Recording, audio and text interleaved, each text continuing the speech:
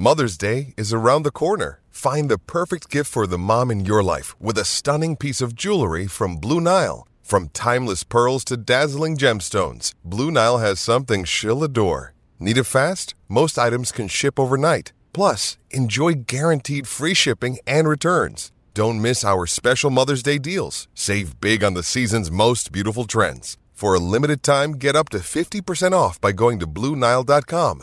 That's BlueNile.com. Think you know the Brooks Ghost? Think again. Introducing the all-new, better-than-ever Ghost 16. Now with nitrogen-infused cushioning for lightweight, supreme softness that feels good every step, every street, every single day. So go ahead, take your daily joyride in the all-new nitrogen-infused Ghost 16. It'll turn your everyday miles into everyday endorphins. Let's run there. Head to brooksrunning.com to learn more.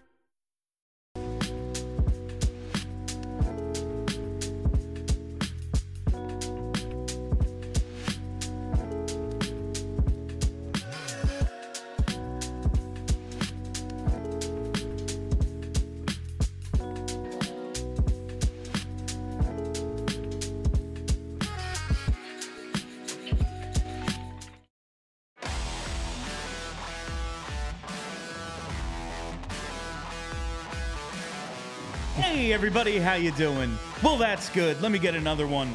Woo! You're listening to PHLY Postgame. My name is Bill Matz. I'm your director of fun and games for the evening. Two-Show Tuesday ends with, I got to quote JJ because it was a great one. OT in OT. Owen Tippett ends it against the Devils. You know, this was, and I want to talk tonight. Joining me, as always, Philadelphia's #1 hockey beat reporter, Charlie O'Connor. Can't get too far ahead of myself. Yeah. Have to introduce you. Get the intro. It's an exciting one, man. This was, I'm just really starting to feel it. Like, I know it's a Tuesday against the Devils, but like, for a lot of reasons, this was a great test. I said on our live show today from Reading Terminal Market, if you caught it, it was a great time. The podcast went live. If you haven't seen it yet, you might want to check it out. The city is weary. We are searching for a hero. You know, the Sixers' winning streak ended last night. The Eagles obviously eagled, lost their third in a row. City needs something to get us to this holiday season. So all attention turns to the Flyers, and typically when that happens, it's a disaster. Yeah, historically. and by historically, I mean over the last, 8 or so years. Since you and I have been doing this together, that is basically what the case has been. And not tonight, a Tuesday against the Devils, my go-to, this is my nightmare scenario. I'd rather be doing anything but post-game following a Tuesday against the Devils. Devils are fun now. Now, the Devils are fun, and the Flyers are fun way ahead of schedule, and they played a good game against each other tonight. Both of their meetings this year have gone to overtime. Both have ended in pretty dramatic fashion. But I guess we should start with Owen. Let's go with Owen Tippett first, because the hero. The hero of the night. This was the Ryan Poehling game. It would have been sick if he could have closed out the hat trick, but the second hat trick of his career, Not yet to be. Owen Tippett, who on Monday's show during the mailbag, we were asked to rank the 4 Flyers young forwards 3 years from now. And I believe you had Tippett second? I had Tippett third. Third, and I put him fourth. Right. Of course, tonight we see that flash of, and he had some chances all night. He was in position. He and Forster both just missed a couple of chances, but yeah, we saw the ceiling, the thing that we always are like, well, when Tippett's going, he can absolutely take over. And that's what we saw on that shift tonight. Makes the turnover, turns it into a goal the other way, beats the goalie with a shot. That's what you're looking for out of this guy. If he could somehow bottle this and get it, obviously, if he could do this consistently, it'd be like, well, yeah, he's the Hart Trophy winner. Yeah, right. His name's Austin Matthews. He's going to score 60. But if he could do what he did tonight on a somewhat more consistent basis, we're talking about, if not a first-line caliber player, a damn good second-line guy, right? I think, and this speaks to what I've been saying about Owen Tippett for a while now, is that I view Owen Tippett as a high-variance player. And while you don't want high variance players as one of your 2 or 3 best forwards on your team.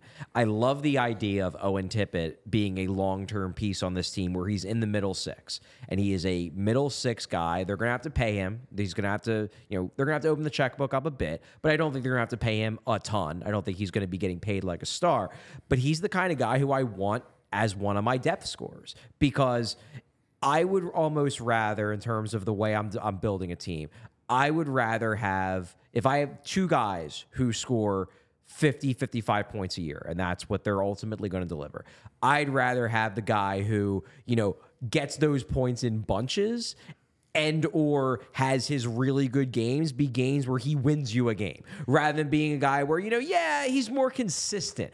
I'm fine with a guy like Owen Tippett being a little inconsistent as long as you're not overpaying him to be inconsistent. But the concept of inconsistency is more acceptable when the highs are as high as they are with Owen Tippett. And we saw tonight how high his highs can be. Legitimately, we always use the baseball reference, but I always think of the Pat Burrell, like, is he your best player? No. Will he carry your offense for 2 weeks? Yeah. Yeah, he will. And like that sort of that high variance like you're talking about, like, yeah, a guy who gets 2 assists every 3 games, that's nice. But you know what's real nice? The dude who can just make the play that you saw tonight, and at the end it's like, 27, 30 goals. Okay, he's not a star. Yeah. But the games in which he scored, like, 8 of his 27 goals are game winners. Like, okay, so that's that's a pretty nice number. Well, and it's not even just game. Obviously, game winner is just obviously tonight was a game winner. Yeah. To me, it's not even the timing. Like, obviously you'd love to see a guy score all of his goals, be game winners. It's the fact that, and this goal is a perfect example. It's the fact that he can create goals for himself out of nothing. He does all 3 things. Yes, like there are some guys where they're going to get you points, but they have to be involved in a play with multiple teammates. They have to have help. Yeah, they have high hockey IQ, and yeah, they're good passers or whatever.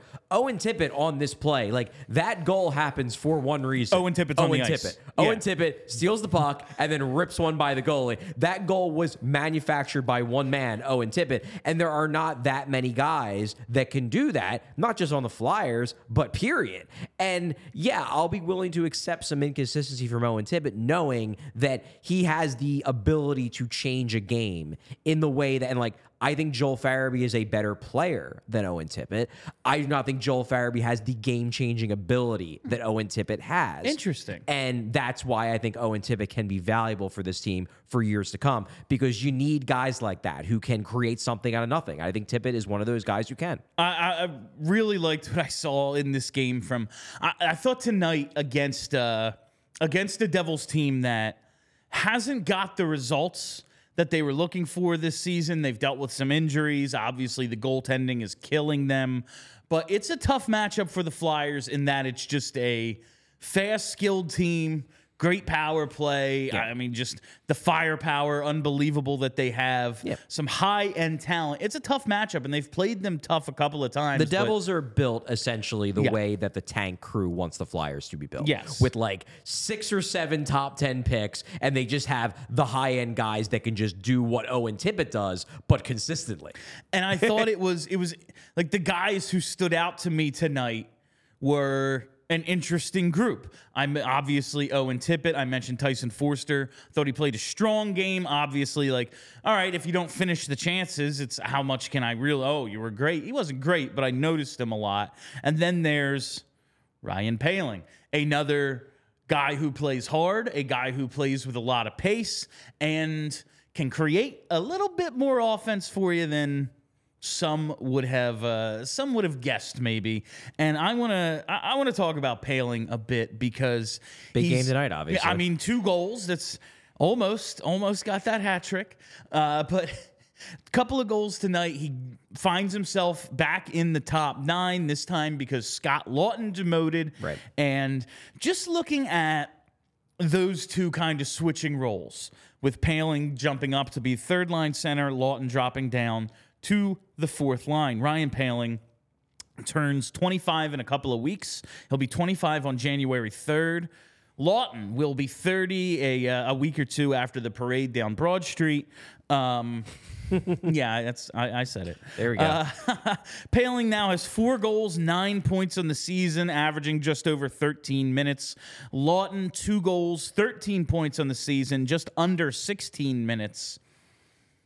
If Poehling can maybe, because this age, this 24, 25 range is right when Scott Lawton started to show maybe there's a little bit more there than nice little grinder for you. Yep. Started to show there was a little more. If Poehling can somehow kind of exceed Lawton in that role, kind of replace him, would that make Scott Lawton expendable to this team? Well, I mean, I think you can already make the case that depending upon what the return would be, that Scott Lawton could be traded. I don't think they're going to trade him in season. He's too important to what they're trying to build in terms of the culture, in terms of him being a team leader. He's still the only guy who's wearing an A, so it's not like they're going to trade him at the deadline or whatever. I don't see that happening.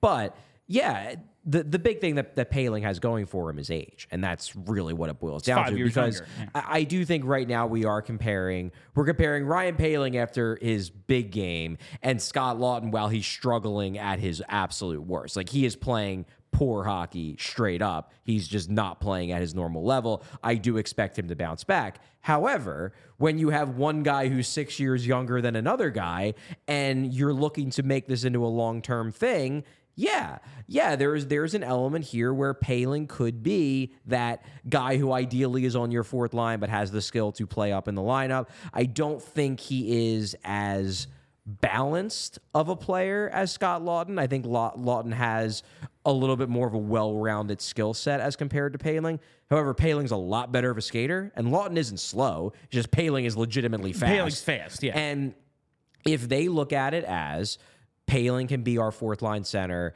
and we can move him up in the way that we move up Lawton when things happen, then yeah, it does make it easier. Maybe not from a cultural standpoint, but from a lineup standpoint, it makes it easier for you in the offseason. The next time another team sends you a compelling offer, maybe now you don't say, no, we can't afford to lose Scott Lawton. It's definitely possible this is just a slump for Scott Lawton. We're also looking at a guy who maybe this was always his ceiling. I feel like maybe has overachieved a bit over the last couple of years. I mean, obviously, last year, 18 goals. That's not... Well, he also got a ton of ice time. He got a ton of ice time because the team was terrible. Someone had to play. And so good for him. But 18 goals in 78 games from Scott Lawton, I don't think anyone believes oh, that's who he is. Yeah, I agree. No. He played maybe a little bit over his head the last few years. What if now he's 29, he'll be 30 by the end, or when the season ends, he'll turn 30. What if this is just kind of okay, this is what happens to a guy like him who was never a dynamic player to begin with? I just wonder now, we go back a few years even to when they gave him the extension. It was well, we're either going to trade you or give you the extension, and they extended him. Have they now, after hearing, oh, yeah, they could have got a first-round pick, maybe missed that opportunity? I don't know if they've missed I don't think they've missed the opportunity to trade him. Maybe they're not going to get a first-round pick. However, I do want to say that, we don't have any actual confirmation that a team offered a first-round pick. This has become gospel in Flyers world that they turned a first-round pick and more down for Scott Lawton. I do not know if there was ever this enormous package that has people so angry they didn't trade Scott Lawton.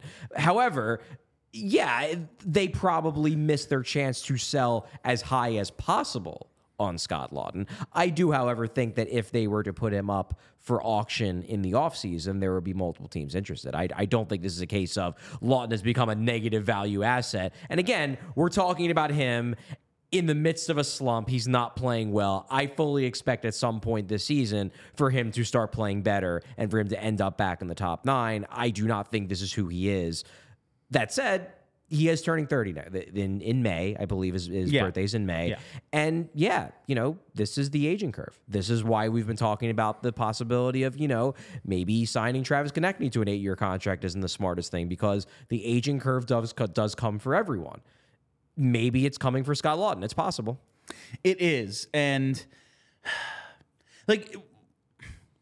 if they move on from Scott Lawton in the offseason and don't get the return, and I do expect they could still get a decent return, I absolutely even if think it's so. not a. And listen, the teams that are looking to trade a first round pick for him are the teams that are like, well, we're picking 27th, so who gives a shit? Exactly. We're getting Scott Lawton, but we won't have him for 3 years. We'll just get Scott Lawton now. Yeah. Like, so it's not as if you're getting some blue chip prospect, but I don't know. I'm just very torn right now. Like, I just want to make the point of I wanted you to make the point. I think they'll still get something for him. Yeah, I do. Because the hockey men still believe in Scott Lawton. Yes. Like, I think that's the most important thing is if they do move on, it's like, well, who loves him? John Tortorella. You know who believes John Tortorella to be gospel? Like half the league. You know, like, so I do think they would still get something for Lawton if they were, and it is hopefully just a slump for him because I love watching that dude when he's right. He's a badass out he's there. a fun player. We did just have a comment say, Joel, where to go? Joel worked his... Joel. I'm still Joel. doing it. Yeah. Joel Otto. Joel Farabee worked his ass off in this game. He was everywhere. I think he only comes away with one assist Yeah, the tonight. primary assist on one of the Poehling goals. But he was one of the dudes who... Maybe if I was going to do the 3 stars that I'm going to ask you for a little bit later, I think he would definitely be in consideration because he did make some plays tonight. You wanted to take a look at the ice time because that's something we've been kind of making conversation about over the last few days.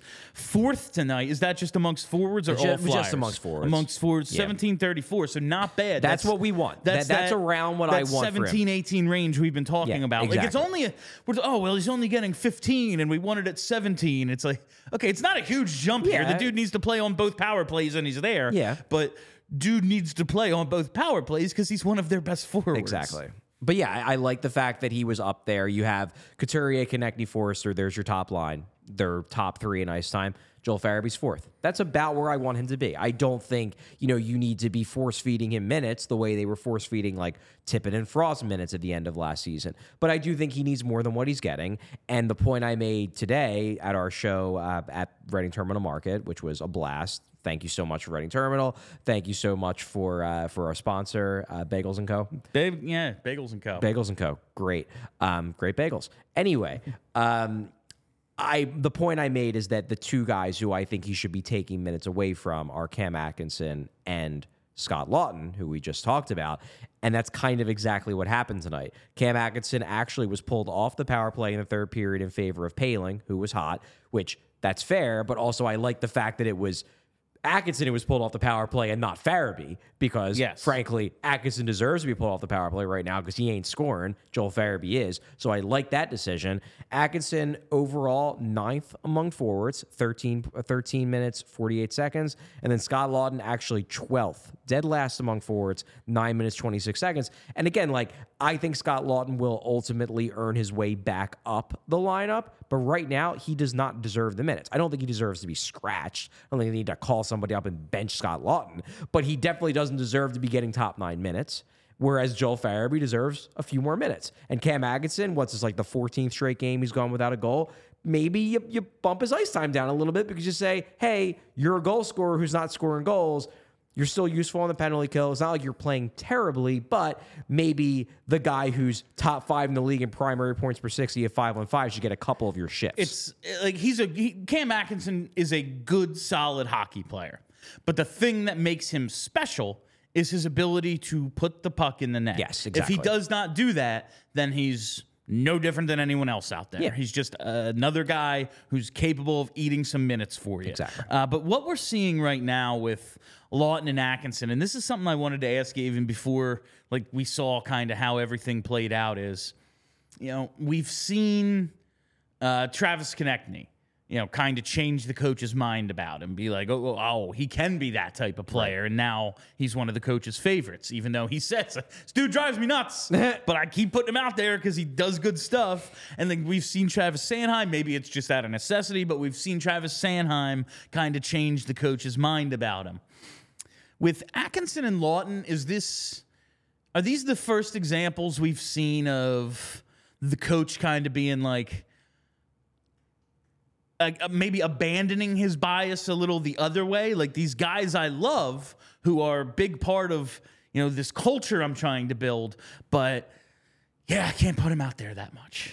Yes, I do. I don't think it's going to change his opinion of them as players or as people, but it definitely shows. And honestly, Torts did this at the end of last year too with Lawton. He obviously didn't do it with Atkinson because Atkinson didn't play last year. But Lawton was one of the guys, in addition to Kevin Hayes, who got his minutes cut a bit at the end of the year when they were using guys like Frost and Tippett and Cates a lot more, wanting to give those kids a look. Lawton was one of the guys who got his minutes pulled back. He's getting his minutes pulled back now, but this is mostly because he's just not playing well. Like, he took that penalty and there was that look on Torts' face. That was a classic John Tortorella look. That was so good. That was, I'm in the car listening on the radio during that penalty. It's like right when I got here, and I just hear it's Lawton. And I was like, oh.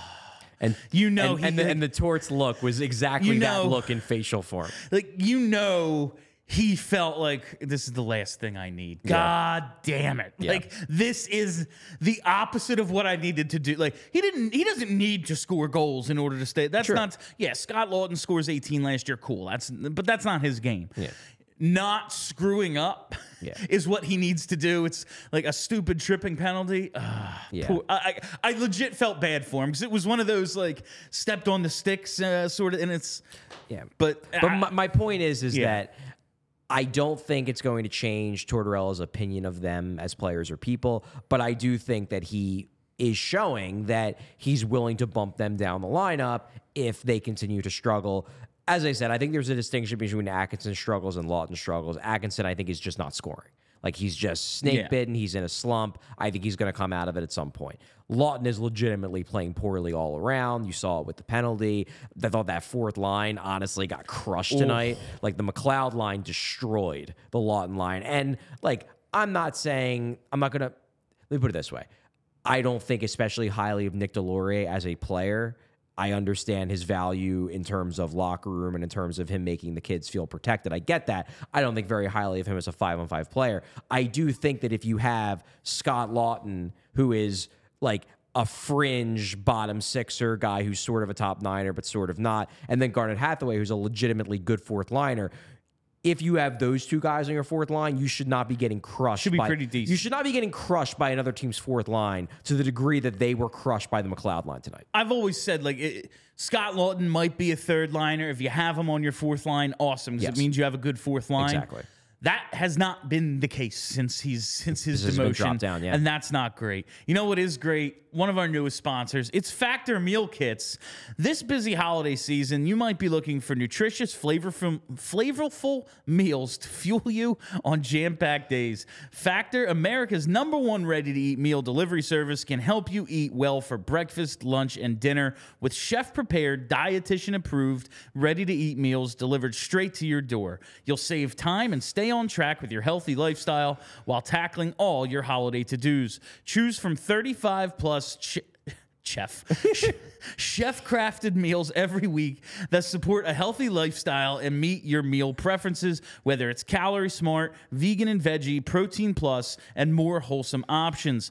If you're looking for calorie-conscious options over the holidays that don't skip on flavor, you're in luck. You can try delicious, dietitian-approved, Calorie Smart meals with around or less than 550 calories per serving. If you need an extra boost to support your wellness goals and feel your best during the holidays, try Protein Plus meals with 30 grams of protein or more per serving. Factor isn't just for dinner either. Count on extra convenience any time of day with an assortment of 55+ add-ons to suit various preferences and tastes. Suit and sweet are tough when you're reading it. To suit various preferences and tastes. Choose from quick breakfast items, lunch to go, grab-and-go snacks, and ready-to-drink cold-pressed juices, shakes, and smoothies. This December, get Factor and enjoy eating well without the hassle. Simply choose your meals and enjoy fresh, flavor-packed meals delivered to your door. Ready in just 2 minutes, no prep, no mess. Head to factormeals.com/Flyers50 and use code Flyers50 to get 50% off. That's code Flyers50 at factormeals.com/Flyers50 to get 50% off. Bill, you're going to have to practice that one. That one... Yeah. Anyway, That one, yeah. There's a lot of hyphens and like chef prepare And then there's a lot of F's. F's. Yeah. And it's Especially not at the end, Flyers 50. Yeah, it's not my strongest letter, despite my favorite word beginning with it. Anyway, Flyers, right? Flyers. Yes, exactly. My God. I'll get it down, Factor Meals. This is the first time I've done that one. Don't pull the sponsor based on this. I'm sure our other hosts are doing great with it. I do want to talk about this rivalry with the Devils, because this game, I won't say it got like chippy or physical. Obviously, that brand of hockey's probably gone until the playoffs throughout the league. Yep. And I understand it's a real long season. Guys would die. There'd be no playoffs. But Well, they survived back in the day, so. the game is 150 You're not times wrong. faster than it You're was not back wrong. then as well. Like Bobby Orr, it's like, yeah, like everyone's as good as him now. Yeah. Like it's anyway, this rivalry with the Devils, like both of their games have gone to overtime. This 9-game point streak started with an overtime loss to the Devils. They've now gotten them back with an overtime win. This was badly needed. Like I saw in our Discord tonight, I saw on Twitter tonight, like a lot of people just talking about, like, yeah, listen, since Crosby came into the league and everything, Penguins, sure. But for most people, like, you know, millennials, we're not that young anymore. Yeah, right. Like we grew up and it was like, in my mind, the Devils won a pair of cups that basically like Flyers were whited out on, you know? And like this rivalry being what it is very exciting. Like I've never really had it for the Rangers. Like screw New York and all that. It's never really meant anything to me with the Rangers. The Devils though, like I'm from New Jersey. A lot of people that I know are Devils fans. It was like my neighborhood was divided. It was Right. like gangs. Like, we would fight in street hockey, you know? Man. I am just really happy that this could be a thing again. And we saw the Devils rebuild. They have all these really great young players. And it's like, oh, well, now the Flyers are rebuilding, so it might not line up again. It looks like it might, and that's pretty exciting. It is interesting about the concept of the Flyers-Devils rivalry, because it's funny. So one of the people I follow on Twitter, who is significantly younger, I think she's like in her early 20s, was like, I don't understand why people act like there's a Flyers-Devils rivalry. And that's fair, because if you're in your early 20s, you wouldn't think there's a Flyers-Devils rivalry. However, if you were a fan of hockey and the Flyers in the mid 90s to 95 to 2000. mid 2000s, I would say, around maybe even through the end of the 2000s.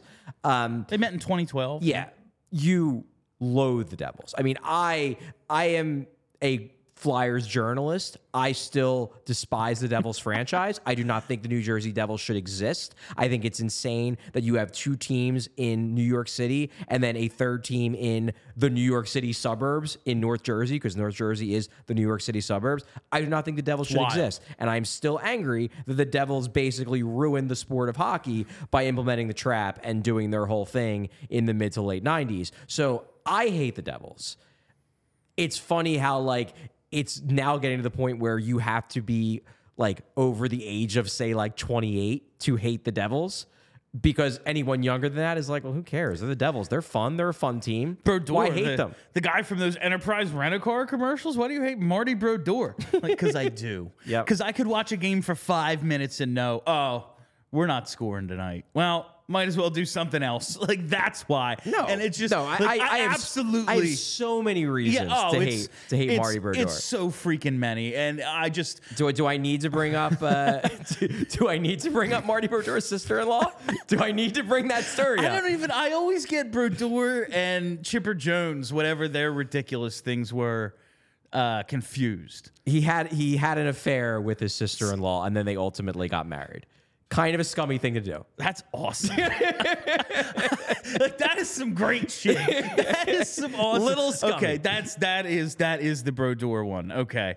Yeah, I'm just happy that this is back, and I hate the Devils. I hate them so badly. Like, I think the Flyers played a role in ruining hockey, because it was like, we're going to spend every dollar imaginable. Yeah, but that's fine. Yeah, but that's we just great. had a rich guy. Yeah, I'm fine. No, I'm fine with it. I wish all teams would do that. And if you're not willing to, you shouldn't own a sports team. Exactly. But it was like the Devils not doing, like the Devils were the Tampa Bay Devil Rays, and it was like, yeah, we're gonna We're going to just do this other thing. And it's not as if they didn't have a bunch of Hall of Famers. Like, Scott Stevens, one of the best defensemen to ever play. Yeah, absolutely. Yeah, no, they had a good team. They just infuriated me, and I will never forgive them for it. But it's just funny how this hasn't been a rivalry for a while, basically for the entirety of the 2010s to today. And it would be pretty cool because, look, the Devils ain't going anywhere. With the amount of young talent they have that is looking high end, and then a bunch of other good players that they also, I mean, they have Timo Meier, they have guys like Jesper Bratt, like they have that other tier that wasn't necessarily taken, either not taken at all or certainly not taken in the top 10. But then they have so many guys that were taken in the top 10. You got Jack Hughes, you got Nico Hischier, you got Nemetz, and then Jack Hughes' brother Luke Hughes. I mean, you have so many good young players. If Alexander Holtz, who hasn't even established himself yet, but he's another guy. They have so many young guys. They ain't going anywhere. Now it's up to the Flyers to show that they can stay on this level. And let us not forget the Devils owner. Come on. Oh, Josh Harris? Just an absolute scumbag. Just the worst of the worst. Listen, amazing. It's just, you can own multiple assets and everything, but when you own one of the Wells Fargo Center inhabitants, and then you're like, oh yeah, their roommate, I own one of their rivals. And across the street, the Eagles, yeah, one of their rivals too. Just an absolute loser. I agree. I agree. Fuck him. All right. So Samuel Ersson gets the start tonight. Ersson Persson, right? Ersson. I'll never get it. I am never going to be able to get it. He gets the start tonight, his 4th straight start. Right. Cal Peterson actually backs up tonight. Clearly they just didn't think that Hart could go even in a backup Carter scenario. Hart still not feeling well, still ill. We hear the other day that he's just kind of really frustrated, can't really figure out what's the matter with him. He's been sick 3 times in a month. So he goes to the doctor and gets some sort of diagnosis of or some sort of explanation. Yes, it seems like he was officially diagnosed with something. I don't want to say diagnosis of his, he's got... it's not like he has cancer. Yeah, but clearly, you could be diagnosed with something that isn't cancer. You could be diagnosed with some type of stomach condition. Or some type of, immune thing or whatever. You never know. He got some sort of explanation that he at least can wrap his head around. Should we be concerned? And I only ask because... it's the Flyers. Crazy shit keeps happening to them. It seems like the doctors believe they've identified what the problem is, and it doesn't seem like it's a life-threatening type thing. It just seems like it's something that is causing, my guess is stomach, just because I know that one of them he straight up said he thought was food poisoning. So if that's related, you would assume that food poisoning, stomach, if it's a recurring thing, maybe it's a stomach thing. The hope is that get him on the right meds, get him, maybe he has to change his diet a little bit. You never know. He hasn't been willing to reveal the details, and I think that's totally fair. I think, this is a private medical thing. This doesn't seem like it was an injury that occurred in a hockey game. It looks like this is some type of, illness that he has, and man's got IBS or something. I think we can agree to respect his privacy in the situation. That said, look, I'm not going to argue with you that it's a little concerning that your starting goalie, who you're going to have to make a decision on whether you're going to commit to him long term, has something going on that has now caused him to miss 4 straight games. It's a bit concerning, especially considering it would be one thing if, all right, and they're just kind of getting by. They were winning some games, but they're scoring 6 a night in order to do it. That's not the case. Samuel Ersson has been really good. Very good. And seems to be getting stronger. I point back to that OT goal he gave up, not squeezing it in Nashville, just sitting on the top of his pad. Gets knocked in on a second effort. Yeah. He says, listen, it's on me. I need to stop that. I need to freeze it. I need to know where it is. And he didn't. Took the blame. And since then, he has been great. Allows 2 goals tonight. And it's not like the Flyers give up a ton of shots in the game. They don't typically give up a ton of shots. But that third period, he was kind of under siege. He was, yeah. And he was really good. And the 2 goals he does give up are doorstep, had no chance at them sort of goals where it's the Devils just kind of won a battle in front on both of them. Yeah. The power play goal was especially and the fluky. power play, like that was fluky. What are you going to do? Yeah, that bounce. At a certain point, we're seeing Ersson get a ton of time now because there's no Carter Hart. Could this be going towards, well, he's just so good we have to play him, even though they've been reluctant to do that thus far? Well, I think before this stretch, they kind of fallen into a rhythm where Ersson was getting at least one game a week, and I like that. Now, Ersson's playing really well. I didn't have a chance before the game to look this up, but I'd love to see what his numbers are if you take out those, like, even just those first 2 games. Let's include the one he came in relief of Hart, but just those first 2 games, I imagine his numbers are pretty freaking good.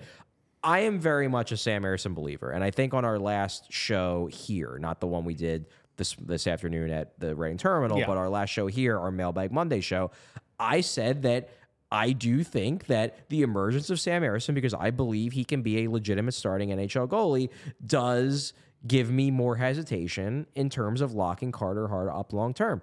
And I still hold to that. I think Sam Ersson can be a number 1 goalie at the NHL level. I think he's good enough. And while I think Carter Hart is a legitimately good starting NHL goalie, the more time passes, the less convinced I am that he has another gear. Like, this might just be who he is. And to be honest, who he is right now is pretty darn good. He's a good NHL starting goalie. You can win a Stanley Cup with Carter Hart as your starting goalie easily. But if you have another guy who's basically also that and is younger and cheaper, I think you have to seriously consider the possibility, and obviously the Hockey Canada thing complicates things, but you have to seriously consider the possibility of thinking about maybe planning for Ersson to be the guy 2-3 years down the road and not Carter Hart. Carter Hart is going to cost them a decent chunk of change no matter which way you look at it. Big goalie contracts scare the shit out of me. And I know the cap's going up. I know they have some expiring contracts. They're probably going to be able to make things work and not be in a ton of cap trouble. Also have to factor in the $12.5 million they have to give Elias Pettersson. So just throwing that in. But also, and we talk about the cap going up, and it is. It's going up $4.5 million. No, and it's going to go up more over the next few years, and that's important. But what you have to remember is that just having the ability to keep all of your players, that's not enough to win. Like, what you need to do if you want to build a team that is cup worthy is you have to have a lot of guys providing value far beyond what they're being paid. And if you're signing Carter Hart to like a $6-7 million a year contract, do I think, to me, that's a risk, number one, because goalies are fluky. They're weird. They get hurt. They break down. I have no idea if that's going to happen to Carter Hart or not, but it's a risk that you take into account if you sign him to a 5, 6, 7-year deal. In addition, I don't know if he's better than a $6-7 million a year goalie. Like, the way you win in the NHL is you have $4 million. You have an $8 million guy and a $4 million contract. You have a $10 million guy on an ELC. You have a bunch of guys getting underpaid because that's the point of a cap world. You have to try to fit the best team under a cap ceiling. And if Carter Hart is a $6 million a year true talent goalie and you're paying him $6 million a year, yeah, you've got the stability of knowing you have a good goalie, but you're not gaining any surplus value out of that deal. And that is my big concern with locking Carter Hart up to a big contract is I'm just not sure what kind of surplus value he provides beyond just the certainty of knowing you have the goalie position locked up, which is valuable, but suddenly it's not as valuable if you have another Carter Hart behind him who can provide that same thing for a lot less money. And just to put a bow on the Samuel Ersson, if you just take out those first 2 games, the 5 goals he gave up against Dallas, the 7 he gave up against Anaheim, .925 save percentage through the Detroit game, and then you look at tonight, he stopped 24 of 26 for a .923, so he's basically .925. I'm loving that. That's number. what he has been. Yeah. Since start 3. Yeah. And start 3 was the 2 goals on 9 shots. Yeah, that wasn't even that was the appearance. He came in late. Yes. It was not the start. Yes. Yeah. So he has been really, really good aside from the 2 starts he made when he hadn't played in a month. Like, that's pretty damn good. And I do think, I mean, I know this is a small sample size, and I'm the one who always is screaming small sample sizes, but I do get the sense that Sam Emerson is legitimately good at stopping breakaways. And if you're legitimately good at stopping breakaways, maybe he could be the shootout savior that the Flyers have needed ever since they implemented the shootout. It's absolutely incredible that they have one of these guys who's that good at this thing. Like, We'll see. It's so Maybe he then exciting. gives up his next 5 breakaways or goals. He's going to give up some. Of course he is. He stopped a breakaway tonight. Like, he's really good at this. He's going to give up some because that happens. But that's something where, like, some goalies are better at breakaways than others. And we kind of hope that Hart was going to be better at it than he's proved to be. Not that he's terrible at it, but he didn't turn around the shootout thing when he showed up. Sam Emerson, so far, he looks pretty good at the shootout. So, hey. If you want to see this Flyers team we're talking about up close, you don't have a ton of opportunity to do them until after the new year. I think the next time they're going to be home after Thursday is January 3rd, maybe something like that. It might be after that. It might be like the following week. It's a while. This is your last chance to watch this team in person for Thursday, a little bit. Thursday against Nashville is the last time you get a chance. So you're going to want to check them out. You're going to want to check them out using Game Time, my friends, because buying tickets to your favorite event shouldn't be stressful. Game Time is the fast and easy way to buy tickets for all the sports, music, comedy, and theater near you with killer deals on last-minute tickets and their best price guarantee. You can stop stressing over the tickets and start getting hyped for the fun you'll have. Game Time is the place for last-minute ticket deals. Forget planning months in advance. Game Time has deals on tickets right up to the day of the event. Just a couple of days now before that Flyers-Predators game. Get on it. You know, might be a hot ticket. This is the holiday spectacular they're planning. That's what I heard it called on the radio, the annual holiday spectacular. Also, hey, if you're looking for that last-minute stocking stuffer, who doesn't love tickets? Exactly. Who doesn't love tickets in the old stocking? So Game Time is the place for last-minute ticket deals. Forget planning months in advance. Deals on tickets right up to the day of the event. Get exclusive flash deals on tickets for football, baseball, basketball, concerts, comedy, theater, and more. And the Game Time guarantee means you'll always get the best price. If you find tickets in the same section and row for less, Game Time will credit you 110% of the difference. So snag the tickets without the stress with Game Time. Download the Game Time app, create an account, and use code PHLY for $20 off. Terms apply. Again, create an account, redeem code PHLY for $20 off. Download Game Time today. Last minute tickets, lowest price, guaranteed. That was Game Time. Now it's time. Yeah, I think it's time for Charlie O'Connor's 3 stars of the game. Charlie, it was an interesting one because you pointed out earlier in the outline, I don't know if we actually said it, like the Devils kind of owned the game from a statistical standpoint. They did. At 5-on-5. I do think they were the better team in this game on the whole. They're the better team. They are. They are the more talented team. They led in expected goals per evolving hockey, 3.25 to 1.92. The glaring one was on natural stat trick, 17 to 5 high danger chance advantage. This is where the skill disparity does show itself. And this is why it's not... This is why we shouldn't be dismissing the argument that the Flyers could use better players, because they could. Yes, they won Watch the power play. Yes, they won this game, and that's great. However, if you play this game with these two teams at around this level 10 times, the Devils probably win 7. And I don't think you want the Flyers to be trying to thread that needle where they have to overcome the odds to beat the Devils every time they play them. And then in the playoffs, because if we keep this entire playoff structure, probably going to have to go through them if you want to win a cup. So I do think that there is an element here where, yeah, the Flyers won this game. It was a fun game.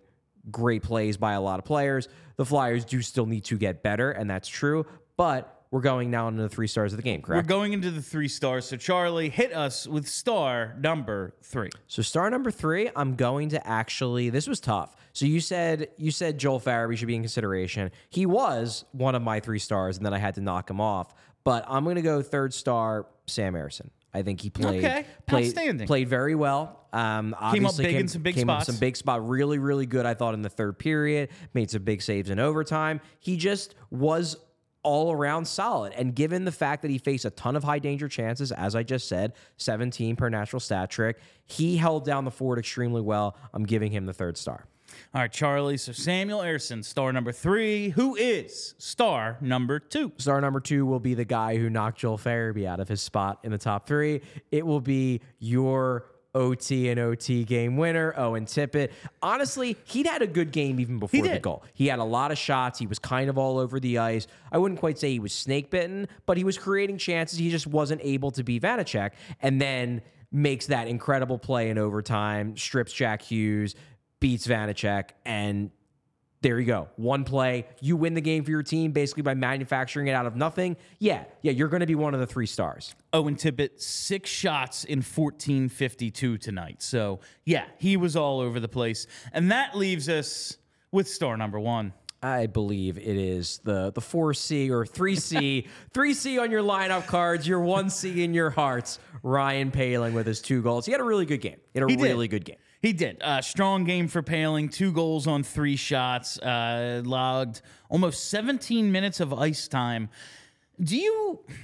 you joked on Twitter, like, okay, well, now he's never coming out of the top 9.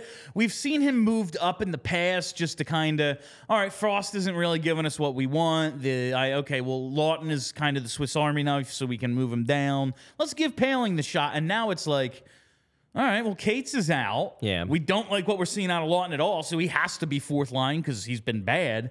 Morgan Frost has been better, still inconsistent. Ryan Poehling's kind of last man standing here. Do you see him getting some run here on the 3rd line, not just because Lawton's no good, but because he's coming through? Well, after a game like this, I think he's earned himself some leash, without a doubt. And I think John Tortorella has liked what he's seen out of Ryan Poehling, so I think he's positively predisposed towards him. I think he really likes his speed. Obviously, he's been very good on the penalty kill in that duo with Garnet Hathaway. But I do think that the length of time that Ryan Poehling spends in the top 9 is probably directly related to how long this Scott Lawton slump lasts. Because I think Tortorella is high enough on Scott Lawton as a player that he will put him back up into the top 9 when Lawton shows him he's ready to be back up in the top 9. Like, I think if Lawton has strings together 2 or 3 legitimately good games, gets a couple goals, maybe pops in a shorty on the penalty kill, I think Tortorella will bump Lawton back up. Thing is that right now, I don't know what choice Tortorella has. Lawton is not playing well, and Poehling is playing well. So if your goal is to win games, you have Poehling over Lawton at the moment.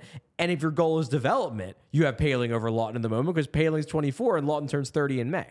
Yeah, I think like the way they acquired him, he was a waiver claim, right? Ryan Poehling, he was a signing. So his Poehling's thing was he played for Pittsburgh last year, and then he was not issued a qualifying offer. That's what it was. So he became a free agent. Pittsburgh could have kept him had they issued him a qualifying offer. They clearly wanted to clear cap space. The Flyers signed him as a young free agent because usually 24-year-olds aren't unrestricted free agents. No. Usually they're under team control. Oh man, clear all that cap space for Erik Karlsson. Way to go, Dubas. Way to go. Well, it's more just like their bottom 6 stinks. It's horrible. They could probably use a Ryan Poehling right now. That team, like people were making a big deal about that Toronto game the other night. Like, I get it. It's Kyle Dubas, and the fans are giving it to a former GM, which, like, you don't hear. Yeah. Like, people here weren't chanting Hextall when... Yeah, they would, though. They would. But, it was just a really weird thing. And they're like, I can't believe Pittsburgh didn't come out with more fight. Like, they could come out with all the fight you want. They fucking stink. Like, they are a bad team. They're kind of a mess. Listen, it's fun to talk about. Also, they're going to get Macklin Celebrini, so like they're not going to get Macklin Celebrini. All right. All right. We'll see about that.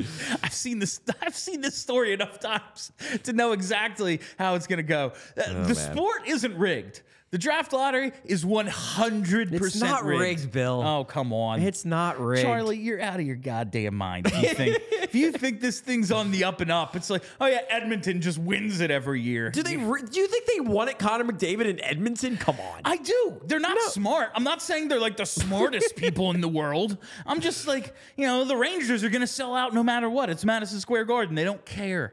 That's all. Yeah, but then they gave the Rangers 2 lottery wins, and it didn't matter. Yeah, because they gave him 2 guys who are Freddie Air looks like he's going to be at least good. He looks like he can play. But he's not going to be. He doesn't look like he's going to be a star. No, but he looks like he can play a little bit. Kakko stinks. So I want to talk a little bit about Travis Sanheim because we've talked about his them trying to back off his minutes a little bit, and we see once again some pretty even distribution of ice time tonight. He does not even lead the team in minutes. Cam York, 23-16 on the blue line tonight. Sanheim comes in at 21-11. Of course, little York Yam Cork action here. Of course, York is getting power play time, and at this point, Sanheim isn't. is So not, right. they're basically even. Flyers 0 for 3 on the power play. I'm shocked. This is my shocked face. Just an unbelievable, just the freaking worst. But Sanheim, Sanheim makes the initial play on, I believe, the Flyers' first goal. It was the second Poehling goal. He springs Konechny, who then finds Poehling on the back door. Very good pass. Just a really, really nice play, I thought, by Sanheim. They pointed out on the broadcast several times, like, head up, decisive. Maybe he hasn't been the stealing the show Sanheim we saw the first 20 games or so, but even in fewer minutes, he continues to look like by far their best defenseman and an actual difference maker, which, man, coming into this season, difference maker Travis Sanheim, I'd be like, oh, so he's regressed. He's actually making a difference for the other team now. Oh, yeah. Like, that's what I would have thought if you would have told me he's a difference maker. He's been really good, even in fewer minutes. No, he's been great. Tonight, actually, by the advanced stats at even strength, he was legitimately one of the Flyers' best players. Evolving Hockey has him at a 75% expected goal share at even strength. I assume that probably counts overtime. Even, not 5-on-5. There was 3-on-3 in overtime. I thought Sanheim had a good game. I think the big thing with him right now is they are trying to get him to the break, trying to get him to that 5-day holiday break that kicks off on Saturday. But they got 2 more games coming, so he's got to kind of push through. He did get over that illness. He obviously missed Saturday's game because he was sick. He looked fine, looked healthy, played a good game. Look, Travis Sanheim, we're now far enough into the season where I think we can confidently state that this is Travis Sanheim. And this goes back to something we talked about earlier this afternoon in our first show of the day about the impact of Brad Shaw. And, we highlighted on that show, we highlighted his impact on Rasmus Ristolainen, his impact on Sean Walker, his impact on Nick Seeler. I think you have to add Travis Sanheim to that. Now, maybe it's a little bit harder to do because Brad Shaw was the coach last year and Sanheim struggled, but this is the best version of Travis Sanheim that we've ever seen. And while some of that is definitely Tortorella, and Tortorella being the prodder that he is, pushing Sanheim to unlock that more aggressive element to his game. Let me put it this way. I do not think Travis Sanheim has the monster offseason that he had this past summer if John Tortorella wasn't yelling at him constantly all last year for not playing with enough oomph. But I do think there's something to be said about the impact of Brad Shaw, especially because knowing Travis Sanheim the way I know him in terms of covering him for years and knowing his personality, I have a feeling that his personality clicks and meshes very well with Brad Shaw because Brad Shaw is more of that cerebral analyzer of the game in the same way that Travis Sanheim is. So I think that's another guy who you can say, good job, Brad Shaw. Now we're talking about 4 defensemen on the team that we can say Brad Shaw's done great work with. Speaking of coming into, I came into the season saying this is one of the worst blue lines ever assembled. On paper, it did not look good. But, who the hell knew what Sean Walker was? Yeah. Who thought that Nick Seeler could take this sort of step? Rasmus Ristolainen, and it was like, all right, you made this point the other day. All right, yeah, nice season last year. Also, the previous 7, horrible. Yeah, real bad. So, chances are he's not very good. The fact that they have... I don't want to overstate Brad Shaw's impact on ability to get them turn guys into something, but man, if you have this thing where it's when Emile Andre comes up, once he learns the game and is just more ready than he was, course. That was a nice. We threw you out there. You know what it is now. Yeah. We'll bring you back when you're a little more ready. Go work on all the things you stunk at in your first NHL time, and next time, hopefully, you won't stink at them. When you bring I have confidence that when we see him or Jinning or Addard or Bonk in a couple of years. I'm really excited to see what, assuming that Bradshaw is still the assistant coach when Oliver Bonk gets here. Like, Bonk is the type of guy that I look at and I say, like, man, I'm excited to see what Bradshaw can do with him. Because the guys they have now, Andre is probably, in terms of prospects, Andre is probably the highest upside guy. Yeah. But he's still a guy where he's a unique defenseman. He's small. He's not an elite skater, despite the fact that he's small. He's very aggressive. You know, he's a guy where I believe in him, and I think the upside's there, but he has a lot of doubters. I don't think there are many doubters of Oliver Bonk in the scouting community. It's more like you have some who think he's just a clear-cut NHLer, and some who think, hey, this guy could be a first-pair defenseman if it all works out. I'm excited to see what Bradshaw can do with a clear-cut, like, exciting defensive prospect. And hey, maybe look at another even more exciting one in this upcoming draft. Chances are they do. They've been collecting these defensemen. Well, this next read, it's for all you other collectors out there. Calling all card collectors, Wheelhouse is our go-to sports card gift and apparel shop in the Del. I'm having a tough night. In the It's your Delaware second show Valley. of the day, Bill. It's fine. Their motto is cards and community because love of sports unites us all.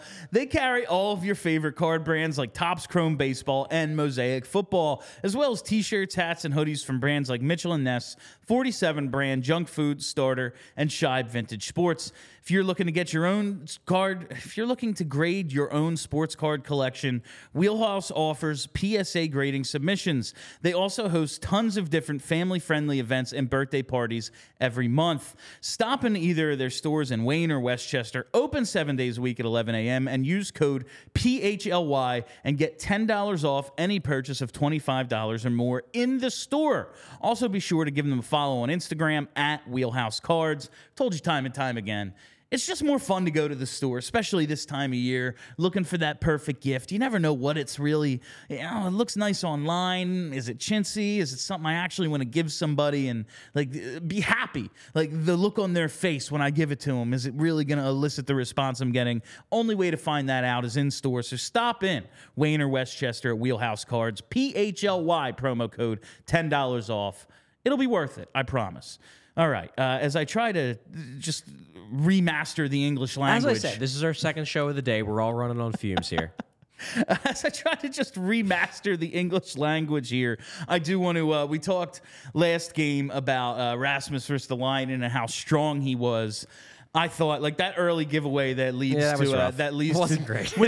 when that leads to Jersey's first goal, I'm like, well, of course we sang his praises just a couple of hours ago, so he's going to follow it up with shit, old Rasmus is back. Yeah. But he was fine after. Yeah, the rest of the game he was fine. It was a bad turnover and like.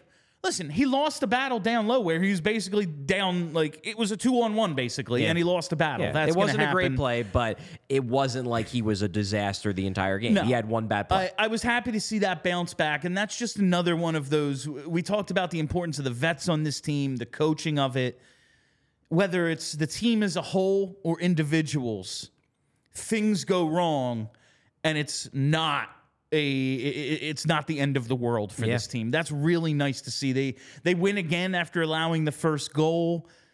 Not something they've done a ton this season, but they seem to be maturing and progressing where outside of the power play, things that were even a problem for them a couple weeks ago, they seem to be overcoming a bit. Now, they weren't going to go a whole season without winning when they give up the first goal, but they're overcoming shortcomings that were a problem for them. Even the start of this streak, giving up the first goal, stuff like that. Yeah, and you even saw it on Saturday. The fact that, and I guess they did this too against the Islanders, so it wasn't the first time, but they show they can win that grind it out. You can't even make one mistake kind of game. They win 1-0. I mean, the Islanders game, the game that was right before, what was that? Right after Thanksgiving, the Saturday game. That was the watch party. That was the 0-0 game. 65 minute of zeros. Yeah. But that was a little bit different because that game the Flyers just controlled play. I thought the Red Wings game was one of those games where like the Red Wings had their chances. The Flyers just played that game as if they knew we can't make even one mistake, and they didn't make one mistake that ended up in the back of the net. I think, too, thinking back to a story I did on Travis Sanheim back in October on his elevation, his embrace, his success in the role of number one defenseman. If you think back to the second game of the season, he had that awful turnover breakdown where it was Giroux to Tkachuk against Ottawa, and it was very much like last year Travis Sanheim. And then third period, he goes out. The Flyers lost that game by a lot, but he goes out and has a decent third period. Then next couple games is real good. I talked to him about it, and he basically said, look, last year, years ago, that play might have messed me up for a week. That I might have had that in my head just running through. I'm laying in bed, and that's all I can think of is that one stupid mistake that I made where I wasn't hard enough on the puck along the boards, and it affects his play for the next week or two. The new Travis Sanheim just shakes it off, and then game 3, he's right back out there taking 26 minutes a night, doing real good. I do think there is absolutely an element of maturity, of improved maturity on the part of a lot of the key guys on this team, guys like Konechny, guys like Sanheim, who for a long time did get caught in their own heads and now are much better at shaking off bad plays and just being more even keel in terms of their performance. And that, like, you talked earlier today about Farabee and how he was in his own head. Yes. And at some point, Atkinson pulls him aside and goes, listen, I've sucked too. Yeah. Basically, yeah. And don't look at just don't let it get you down. Look at it, small picture. All right, go out and win your next shift. Go out and over these next 3 games, how can we kind of just be better? And I remember when we talked about that Sanheim play back when it happened, Mark Stahl pulled him aside and was like, it's all right, man. Yeah. It's all right. Yeah. You make fucking mistakes. You play 26 minutes. You're going to be perfect 26 minutes? Sure are. That's insane. Yeah. This game is really, really hard. And I just think of, while I have said time and time again, the strategy of this rebuild is not the one I would have gone with. I just opened up the old ESPN app, checked out a score of our Buffalo Sabres. They lost 9-4 to the Blue Jackets tonight. That is a team that is nothing but high-skilled, really good, young players that you should be excited about. And the future is still probably bright in Buffalo.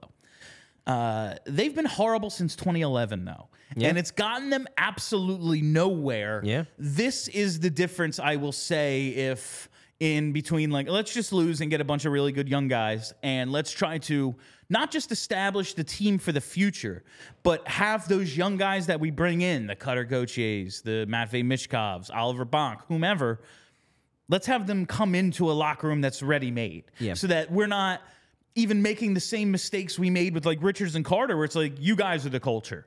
It's well, we're 21 and we like to drink. Yeah. Cool. So do I. But maybe you shouldn't be in charge then. Right. We should have some of those dudes. And while maybe the Flyers are not going to get a bunch of first overalls, they're not going to have a Jack Hughes, this thing might work. It really feels like they're building something, and maybe I'm just a couple of 31 games into the season, I'm just buying in because I want to, and I'm drinking the Kool-Aid, and this whole thing's going to be a fucking disaster. But, I actually believe in what they're doing watching them play. I think what it boils down to is that there are strengths and weaknesses of both approaches. The strength of the tanking approach is what we saw from the Devils, is that they have a lot of really, really good young players that, unless the whole culture falls apart, they are going to be really good for the next 10 years. That's the strength. The weakness is you might be the Devils or you might be Buffalo, and the fan base suffered for a decade, and this is the result. Same thing with Ottawa. Fan base suffered for 6 years, and now where are they? They're still a bad team. They just have a lot of fun young talent that isn't playing as well as you would hope they would. That's the drawback of that style. Now, the strength of the Flyers' apparent rebuild plan is what you're seeing now. That's the best case scenario.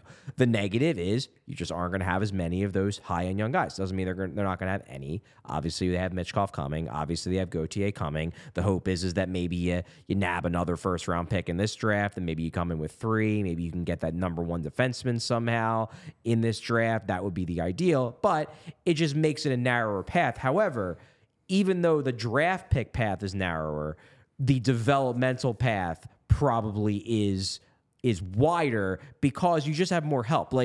you mentioned about Mark Stahl. We talked about Cam Atkinson, about him, kind of patting Joel Farabee on the shoulder.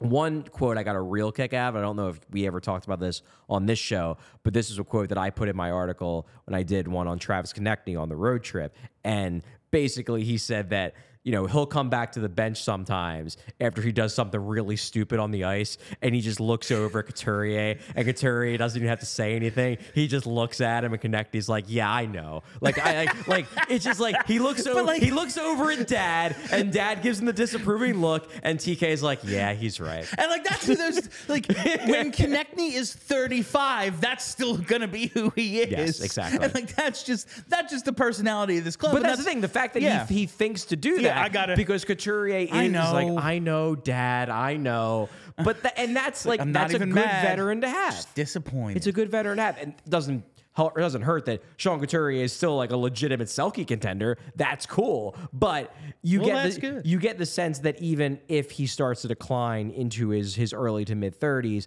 that he's still going to be a guy who you want around young players. You want him around Cutter Gauthier, and you want him teaching him the finer points of winning faceoffs at the NHL level, defensive zone Bobby coverage Clark's at the not gonna NHL be around level. forever. But seriously, Couturier is very much, in my mind, establishing himself as a guy who even if he ultimately ends up being overpaid at some point during this contract, I do not want to get rid of Sean Couturier. I want Sean Couturier to be on this team through the end of his contract, because I think even as he gets older, the cap will go up. His cap, it won't seem as onerous, as it's $20 million higher than it is today. But I also think he's going to provide a lot of value in terms of nurturing all these kids that they either already have on the team or aren't here yet, but will be a huge part of this in the future. And he's one of the last links to Ed Snyder. All right, before we wrap up, I just want to... You said a few minutes ago the Devils are going to be good for a long time unless things just fall apart. Yeah, How much fun is it going to be if their Achilles heel is goaltending for this whole thing? Oh, that would be real funny. That will be so... It would be karma in the best way. So freaking sweet. Yeah, you know what? They got Brodeur. They deserve it. Yeah, they got Brodeur. They got the guy who wanted to be with his sister-in-law. It's fine. Now they get to deal with bad goaltending. Right. That'll be fine. And that is all the time we have for you on PHLY Postgame. Thank you all for listening. Thank you for hanging out. If you haven't already, hit that subscribe button. Make sure you have your alerts set here on YouTube. Never miss a live show. Follow the podcast. Follow us on Twitter at PHLY_Flyers. My name is Bill Matz for Charlie O'Connor. Have a great week, Philly.